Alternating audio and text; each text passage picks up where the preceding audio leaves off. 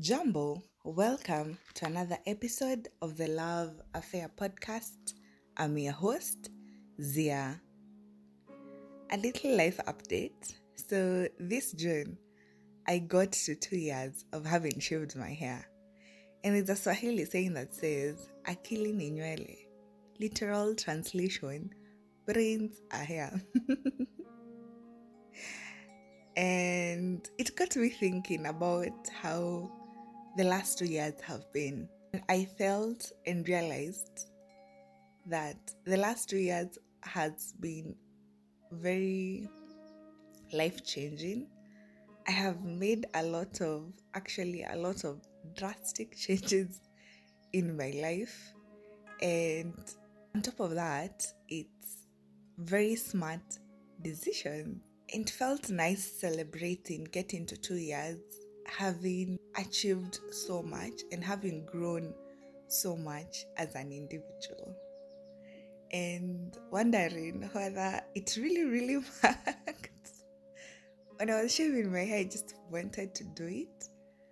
But I'm also feeling that it was like a mark of, you know what? Let's have a fresh start. Let's have a new life start. Anyways, this was quite a celebration for me, and I can't wait to see how many more changes will happen as I celebrate the anniversary of shaving my hair.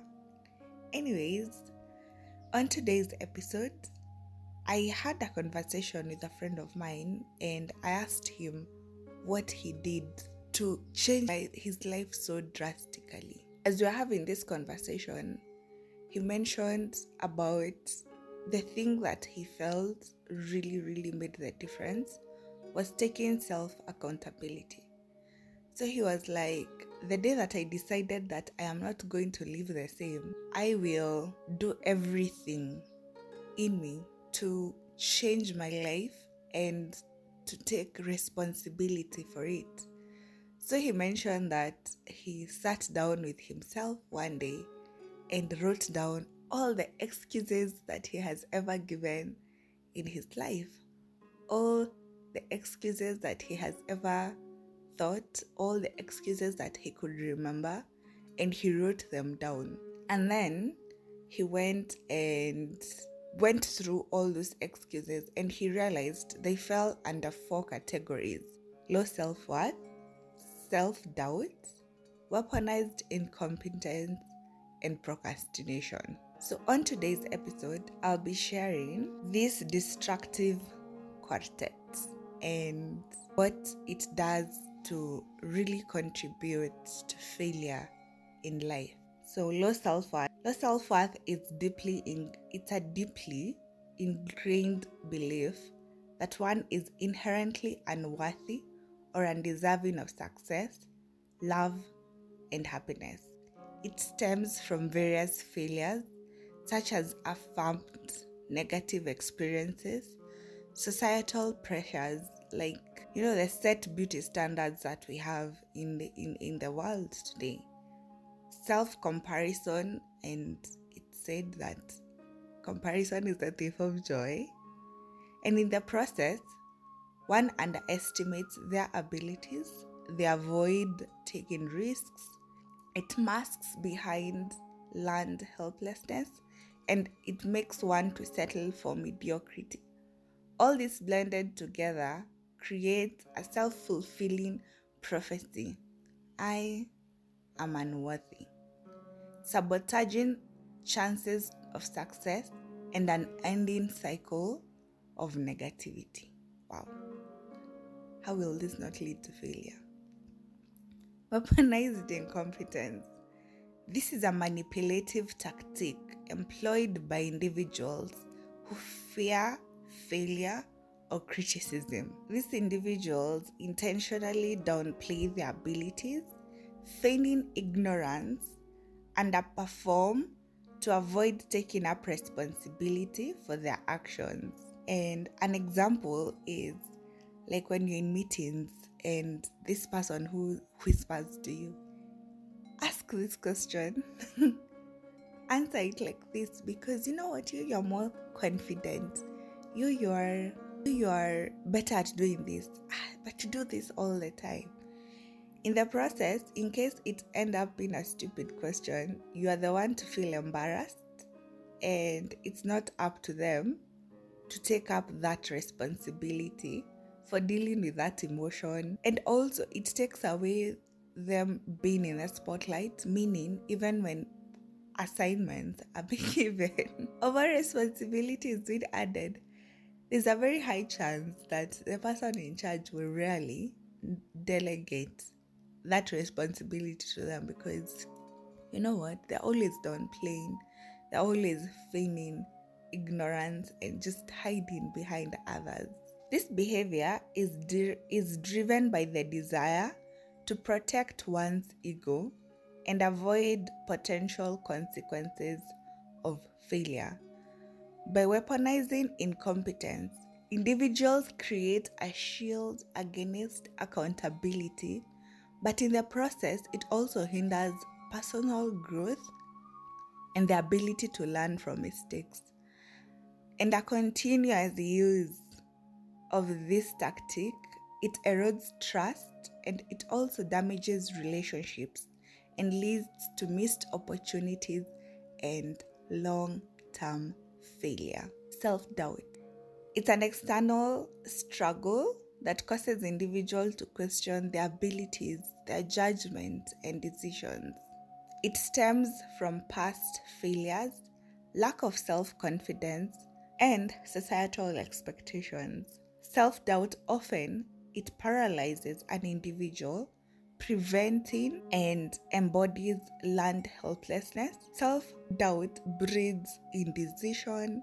It also causes anxiety and traps one to their comfort zones. Finally, procrastination. Chronic habitual procrastination. This procrastination is not bad, but when it becomes very chronic or very habitual, well, now that is absolutely 100% destructive. With procrastination, it delays or postpones tasks and responsibilities. And with procrastination, personally, I now term it as disobedience because I realize procrastination is basically being disobedient. It's I'll get to do this today at this hour for this long, and then all of a sudden you're like, you know what, I'll do this tomorrow. And I have learned personally with procrastination, this disobedience, it comes from being entitled. Who says that tomorrow is ours? There's hope, but it's still not a guarantee. It comes with a lot of entitlement that I'll have that energy, I'll have that time, I'll have that genius at that time to do that particular activity. And I've also learned from personal experience that procrastination also comes with a lot of self-doubt. It is because at that time, one doesn't have the 100% trust in themselves to actually partake in that particular activity.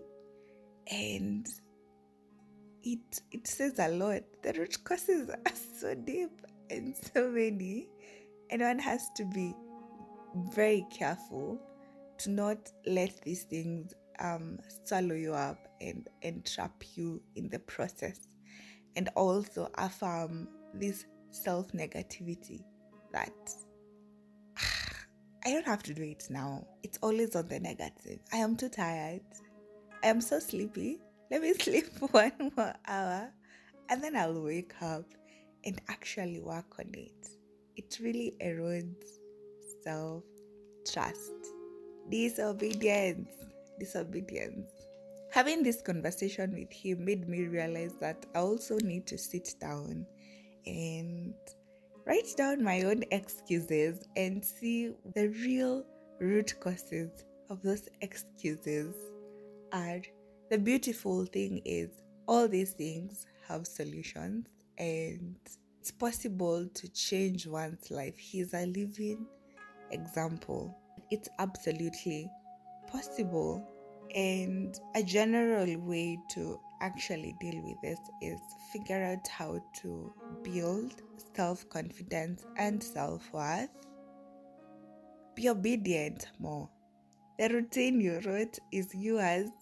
If you if you put in activities that you don't want to do, you are in control of changing that and customizing it to a manner that works easily, comes easily to you. Self-trust is about living in the moment, also trying to teach your body, your mind, how to also experience the present, how to work on learning how to be calm.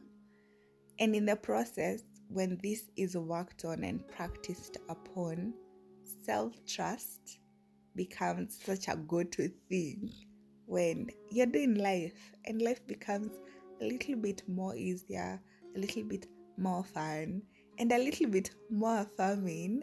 And the past version of you, like the 16-year-old girl who had dreams, is able to dream again and is able to actually live those dreams. Yeah. What I would love to hear is your affair, your own personal affair with excuses, the excuses that you have given in life and the consequences of those excuses. You can do this by reaching to us via Instagram, that is at the Love Affair Podcast. Episodes go up on Tuesdays. Remember to smile and laugh in between minutes. Yes, make it that often. There is no other you, so it's okay being different, unapologetically own it.